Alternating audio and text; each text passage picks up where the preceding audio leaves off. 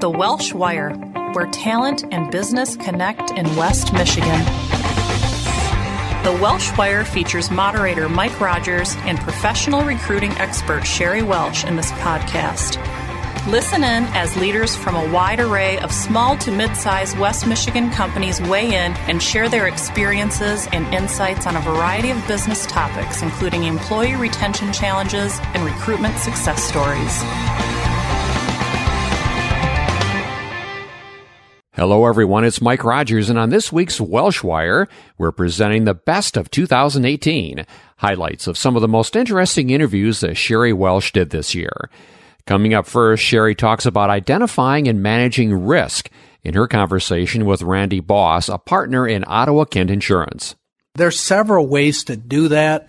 One of the ways that we use is an employee interview system. We actually get a list of the employees that a company will want us to interview confidentially, and we ask them what they think the risk issues are.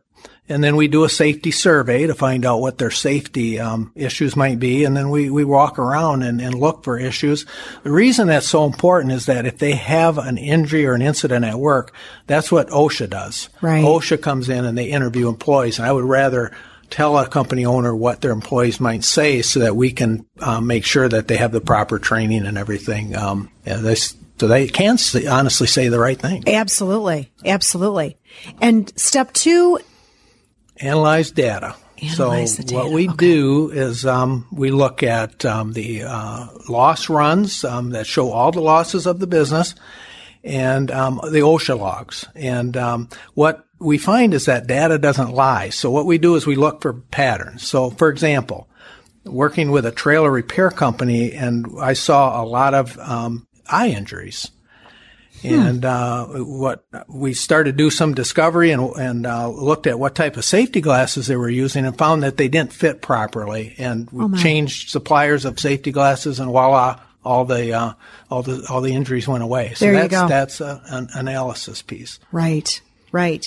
And the third step in your risk management 365 is control risk. Once you've done identifying, and these steps are in order. So you identify, you analyze, but then you need to have a control piece in place. Right. Safety policy, procedures, and controls. And one of the most powerful things I can recommend to folks is start by forming a safety committee. Okay, great because suggestion. Employees get involved in the solutions, and then they take ownership. And then there's other ways to control as well. Good housekeeping, maintenance, lockout, tag out of the machines, having proper that. Fleet safety is another big thing, cell phone use, contract review, HR, and compliance. Those are some of the things that we look at. All the things you help them look at. And then what's the fourth step after that? Well, the fourth step is what most people recognize as insurance, and that is where risk gets financed. So what we found is that if you do the first 3 steps effectively, you'll get rewarded here on the finance piece. One thing we know is that you have to then match the correct finance insurance policy to the risk once it's lowered. Otherwise, the only one that wins is the insurance company. Right. Yeah. So that's a fourth step, but that's unfortunately where most of the insurance industry spends their time is on the fourth step, and they miss the first 3 steps. Right. One of the things I know that's come up for small companies a lot lately has been cybersecurity and the risk in that. Do you address that as you're identifying risk? That's an interesting question, because when I got started in the insurance business, we never talked about cyber insurance because there were no computers. Right. Apple computer started in 1977. But we do address that. That is a very big issue. There's a lot of things that you can do outside of buying an insurance policy for cyber.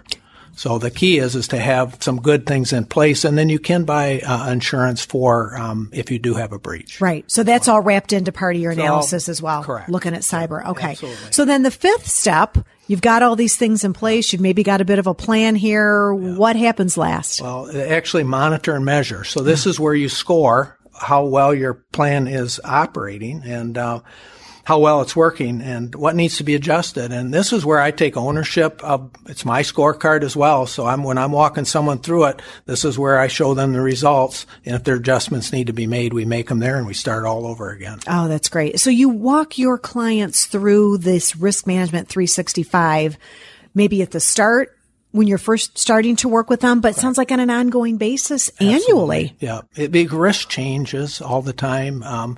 Things change. People get new employees all the time. They may get new machines. They may move locations. There's always new things that are risks. Maybe they developing a new product that they don't realize. Right. So this is a huge benefit to your clients when they work with you, this program that you've put together. I'm sure you've helped dozens of customers, companies through some challenging situations with risk management, maybe solve some problems for them along the way that they struggled with. Tell us about that. You got a good example of someone you've... Well, there's really a lot of them, but a couple of them stick in my mind. One is a construction supply company. They had really poor claims experience on their workers' comp and their medical plan. Oh, yeah. Their increased cost was making it difficult for them to even compete, and they were told by their insurance company they may have to go to a high risk pool, which would really increase their costs. So. Yep.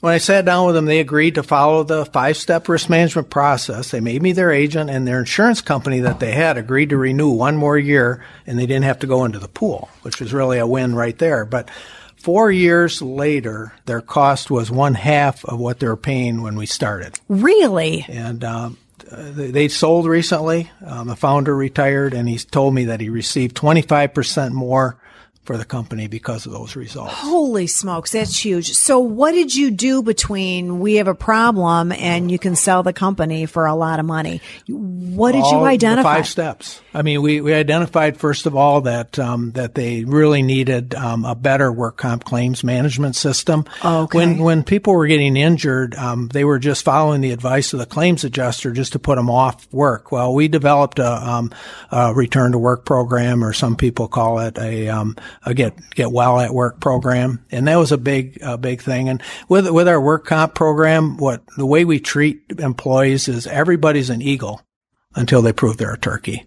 And if they prove that they're trying to take advantage of the situation, then we make it a little bit more difficult, right? So that they're not taking advantage of the company, right? So you helped them put some specific new policies and procedures into place with regard to the way they handled their work comp. Correct. That really helped to reduce that was their one costs. thing on the medical side. We have a system called the Wellness 401k, and it was really a conscious raising exercise, and they were able to put that in place and keep their healthcare costs in line, and keep offering a competitive package to their employees. Oh, that's great. Wonderful. Yeah. Wonderful. You mentioned there was another company maybe that you had done some great work with. Another one that comes to mind is their wood products manufacturer. Okay. And in one of the risk management interviews we had with an employee, they said they were concerned about wood falling from these large racks above their head. And we brought this concern to the management team.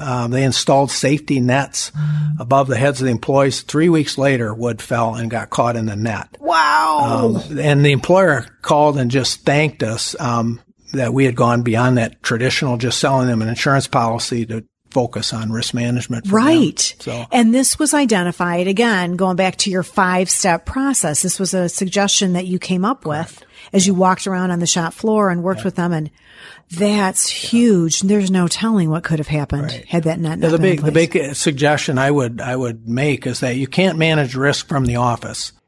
Next on our Best of 2018 program, Sheri talks with Cynthia Kay, a notable West Michigan small business author, leader, and public speaking expert, to get her tips on improving presentation skills. What would you say are 3 things a leader should consider if they really want to develop a truly powerful, impactful presentation? What should they think about? I have a saying that I do in every single class that I do. And I say at the heart of every great presentation is a need. That one sentence is what people need to think about. It's not what you want to tell someone. It's what does that audience need to hear. It's a complete 180 from the way we tend to think. Oh, it sure is. It really is. Yeah. I mean, we are the selfie society, right? It's all about me. Right. And it's not about me. It's about you. It's about what do you need to get from this? And I can break that one thing down that at the heart of the presentation is a need into those three things you'd like to know about. One is really concise, powerful language that connects with people. And there are some things that I teach about how you do that. The other is... Can you give me an example of that, Cynthia? What do you mean by that? Okay, so I have leaders who will say, well, you know, we have a serious situation. And I would suggest that if you have a, quote, serious situation, what it really might be is a horrific mistake. Not a horrific mistake. Maybe the pace is not fast, it's frenetic. I mean, there are words that are more powerful than other words. Your language has to be descriptive and colorful and active. The other thing that I think people need to think about is that often their visuals are just awful. They are old, they're cluttered, they're ordinary, using clip art. So I think you have to really look at remaking visuals. And then that third thing is your presentation. And that's the piece that really has to sell it. Are you giving a spectacular presentation every time you go out? Are you giving it your all with energy? That's really important. So those three things, language, visuals, presentation, but always remembering the need. Excellent. And you give a presentation that's called Delivering Great Presentations. Yeah, right? I actually have a couple of them. Present Your Best Self. One is called Face to Face with CK. And what I really try to do is customize the presentation for the exact kind of situations that people are going to speak. Okay. And what kind of groups or organizations or companies do you work with? Oh, I've worked with manufacturing companies. I've worked with accounting firms. I've worked with insurance agencies.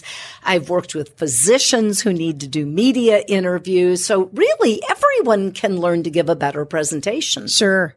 Tell us about someone that you've worked with that maybe was a skeptic at the beginning or really needed a lot of intensive help and you took from that good to great spot. Okay. So, there was an individual who was doing what I would call a road show, going out for his company and doing new product introductions and would go to trade shows and customers. And this individual told me that he was really good, but he was going to make his boss happy by coming to see me. And the very first thing we did was really we kind of tore the presentation apart and kind of put it back together. Then we worked with him on language. We videotaped him so he could actually see how he looked. He went out and really got some rave reviews the next roadshow he did and called me so excited and said, well, I guess maybe I wasn't as good as I thought. and my reaction was, you know, that, first of all, that's really evolved that someone can admit that. And when you can admit that maybe you need to do something a little bit differently, there's great opportunity to get better. How does leadership differ from plain old management? Sheri finds out when she interviews Mary Jo Asmus, founder and president of Aspire Collaborative Services, LLC. Most of the folks that listen to our podcast are leaders. They're leaders in their companies. They own their business or they're part of the senior leadership team in a business. And so I think that they would be really interested to learn about what you talk about oftentimes with the people that you coach. And that's leadership. You know a little bit about leadership after more than 20 years of doing executive coaching. Ironically, I think probably a lot of leaders don't have a good handle on what leadership truly means. Do you think that's true? Yeah, I would say that that's a depends situation. There are certainly leaders who are naturals at it. And there are those who struggle with it. What we find is that most individuals get put into their position because they're very good at what they do. They're good technically, maybe, or scientifically. And, the people thing, which is what leadership is all about. Leadership is all about people. May not necessarily come natural to them, particularly in those kinds of professions where a lot of people choose to go into that profession because they're introverts.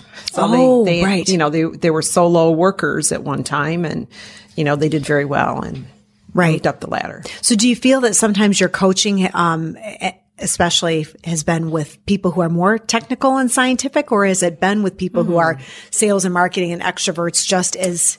It's a combination, it is. Really. Okay. Yeah, but it doesn't seem to matter if you're good. If you're a good salesperson, you get promoted. If you're a good marketer, you get promoted. Well, true that. Yeah. Yes, I understand. So the one thing that the folks all have in common that you talk with is they want to get better at their craft. They want to be better leaders. So tell us, how do they do that? What is leadership? I like to make the contrast between leadership and management. Mm-hmm. And it's easier for me to think about it, and for a lot of people to think about leadership as the people part. It's the part where you lead people. You don't lead things, you lead people. Right. And in management is about managing things, because you really can't manage people. People are messy. Right. They're complex. If you try to manage people, you're going to get into a heap of trouble. Right. Yeah. Or control. People cannot be controlled exactly. or managed. Right. No, I hear you. So how do you help them come to that understanding of the difference and separating their behaviors and knowing what goes in what bucket? So as an executive coach, I start all of my individual engagements with a 360, which is interview style. So I interview the individual's stakeholders, so peers, direct reports, boss, sometimes a skip level boss, the boss above the boss. Right. And that's pretty revealing because I don't direct them. When I interview people, I don't direct them to talk about their people skills. Right. But it always shows up. Sure. Oh, sure it does. And with that feedback you're getting from others, it's definitely showing up. And that it's hard for us as individuals, I bet, to be really self-aware of all of the, of course. We think that we know how we're being perceived, but it's very revealing to have others share that information with us. So you're able to bring that into the experience and help them understand who they're being perceived as a leader. Right. True. Right. And it's usually about the people skills part in some way, shape, or form. So how do you help them understand when it's time to stop acting like a manager and trying to manage, maybe control, direct your staff and really be more of a leader? How do you know when it's time to stop managing? How does a leader know, or how do I know? How does a leader know? I think a leader knows when they get feedback. They don't always recognize it right away. Some really self-aware people might be stuck and realize that, there's something better that they could do. So there's lots of ways. Some people come to me directly who say, I know that I need to get better at this. I just don't know how to do it. Right. Can your staff give you a clue as to what they want from you and what they need from you and allow you to step in and be the kind of leader that they're looking for? Do they tip you off to that at all by their behaviors? I would think maybe. It depends. Okay. If the leader is open to feedback, requests feedback, they will get some feedback from their stakeholders. Unfortunately, because our organizations are hierarchical, people are sometimes reluctant. I mean, the boss is, writing out the paycheck here. Right. So they might be a little reluctant to give all of the feedback. Right. Right. Yeah. And I think it's really helpful for a leader to learn to ask. Right. So as a leader and you're working with your team every day, how do you know what to give them? Are there clues in their work product, things that they're doing or not doing, or they may ask or not ask from you that allow you to know how to lead them? For example, if they, if there's constant conflict or something, I mean, how is that something to look for when you need to step up and really be a leader for them? Yeah. That's an it depends answer. Yeah. If the individual is other aware, they might notice and pick up on that. But again, I think the asking for feedback or asking for what do you need from me? What am I doing well? What could I do even better? Is a great tool. And then you have to just not be defensive about it. Just listen and say thank you. Great. So sometimes I would imagine those responses from the people on your team can elicit, I need this from you or I need that from you, that might require you to change your behavior, but it also might be something that they just simply need support in that you hadn't realized or recognized before. Right. Providing them with training or extra support or something like that. Yeah. I would guess. Yeah. It can run the gamut for their development. For sure. So how do you recommend, if you're going to be a great leader, do you recommend, a process for sitting down with the team to have that interaction, or how do you suggest that works? Well, it can be as simple as just asking, what do you need from me? And a lot of leaders do that. They do that regularly. The question is, are they listening? Finally, on our Best of 2018 program, what's the value of a wellness program in your small business? With some advice on identifying the ROI of wellness, Sheri talks with Amy Ritzema, co-owner of On-Site Wellness. Some organizations care about more the ROI, like, what does that mean to my bottom line to have healthy employees? Some care about providing it as a benefit to attract and retain good employees. How do you open the door to get people to talk about these programs and what they mean to them? How do you address the ROI versus the talent attraction? It's a tough question. Yeah. Actually, the CFO always wants the ROI, right? The ROI is actually really tough. It really comes down to, first of all, the size of the company. Are they self-insured, where maybe when we do a wellness solution and we can improve the overall health and well-being of the organization, we may be able to see some trends change on the medical side of things, which then ultimately would be a return on investment. But can we guarantee that? I can't guarantee it.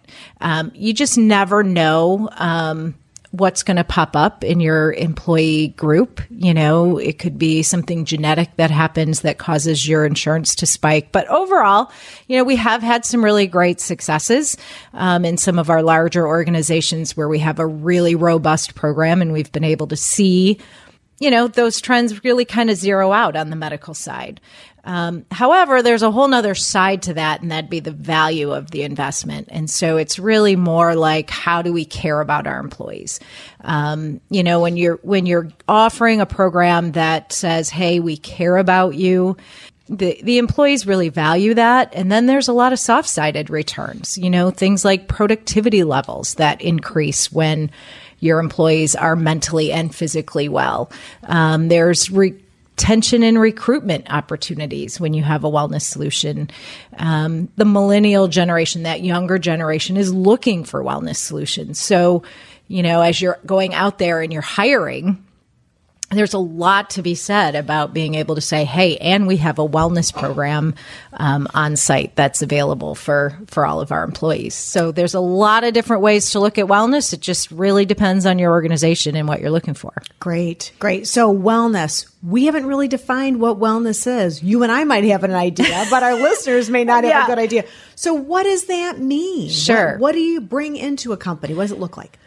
Well, there's a lot of different things when you think about wellness, and you are correct. Everybody thinks about wellness differently. Some organizations offer a tobacco cessation program, for instance, and they call that a wellness program or a wellness solution. And that's a good part of it. I think, and we believe at On-Site Wellness that really a good wellness solution is going to look at the whole person. It's not just about our physical health. It's not just about exercise and nutrition. There's, we really got to think about the whole person. So, mental well-being, our mindfulness, big part of that. How about financial wellness? Because quite honestly, if we're not financially well, that causes a lot of stress. which then moves into the stress and the mindfulness side of things and the mental side of things.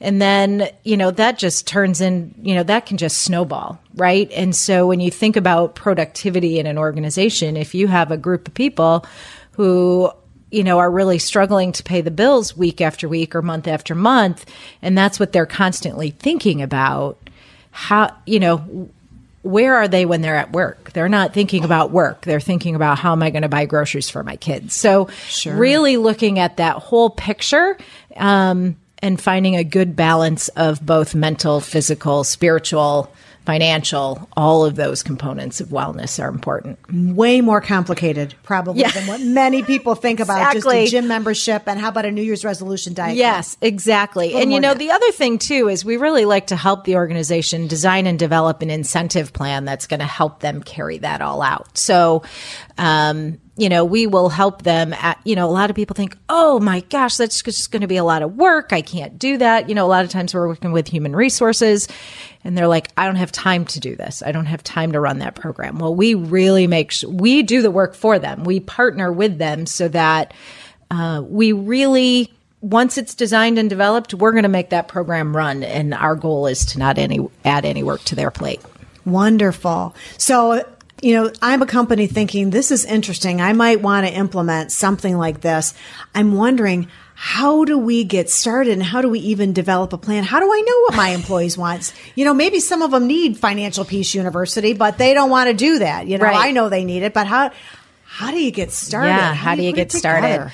The biggest part is if you even have an interest, it's just, there's a lot of different ways you can look at it. You can try to do some things yourself, but quite honestly, a lot of times with that, it gets always put on the back burner because you have other jobs to do, right? So then the second choice is to find a vendor such as ourselves who can sit down with you and strategize. What is it you're looking for?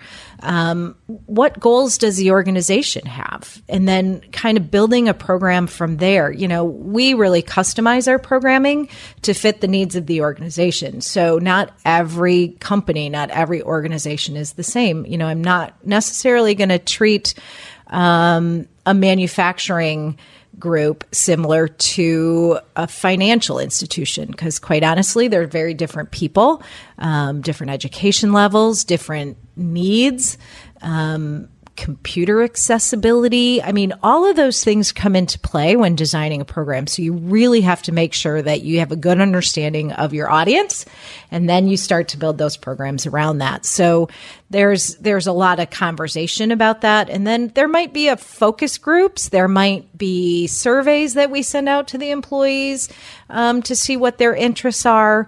Other groups, we may do a biometric screening where we're doing, height, weight, blood pressure, cholesterol tests, and glucose tests, and then have the employees also fill out a health questionnaire. And that really gives us a great picture, kind of snapshot of how medically the company's doing to help us guide where that programming should go. So there's a lot of different avenues and different ways that we can start to design and develop a program. So it sounds like it's a very collaborative effort. Then you're bringing more than just perhaps the owners of the organization or human resources into the conversation, but you're involving a cross-section of everyone, perhaps touching everyone in the organization. Potentially. And it really depends on what the company wants to do, right? Because the other aspect is, do we oftentimes will bring in the insurance broker that they use to look at the medical claims side if we have reporting on the self-funded side. If you're fully funded, that really doesn't exist.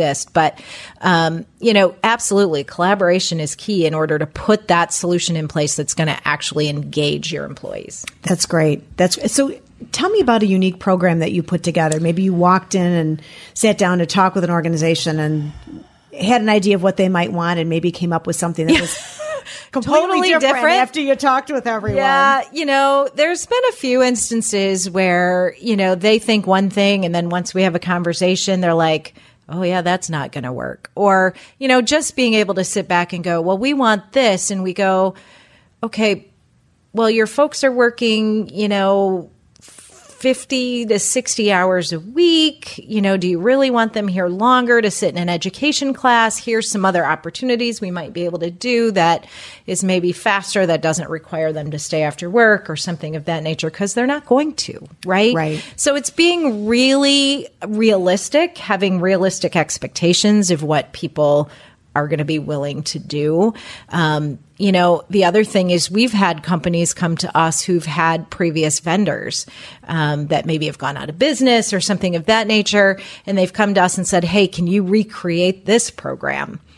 Well, that gets to be kind of challenging, right? To try to fit something else, into our systems. And so that's been kind of challenging, but you do the best you can with what you have. And then what's fun with that is after a year of doing that, you can go back to the company. And this is a true story. We can go back to that company and say, okay, this worked really well.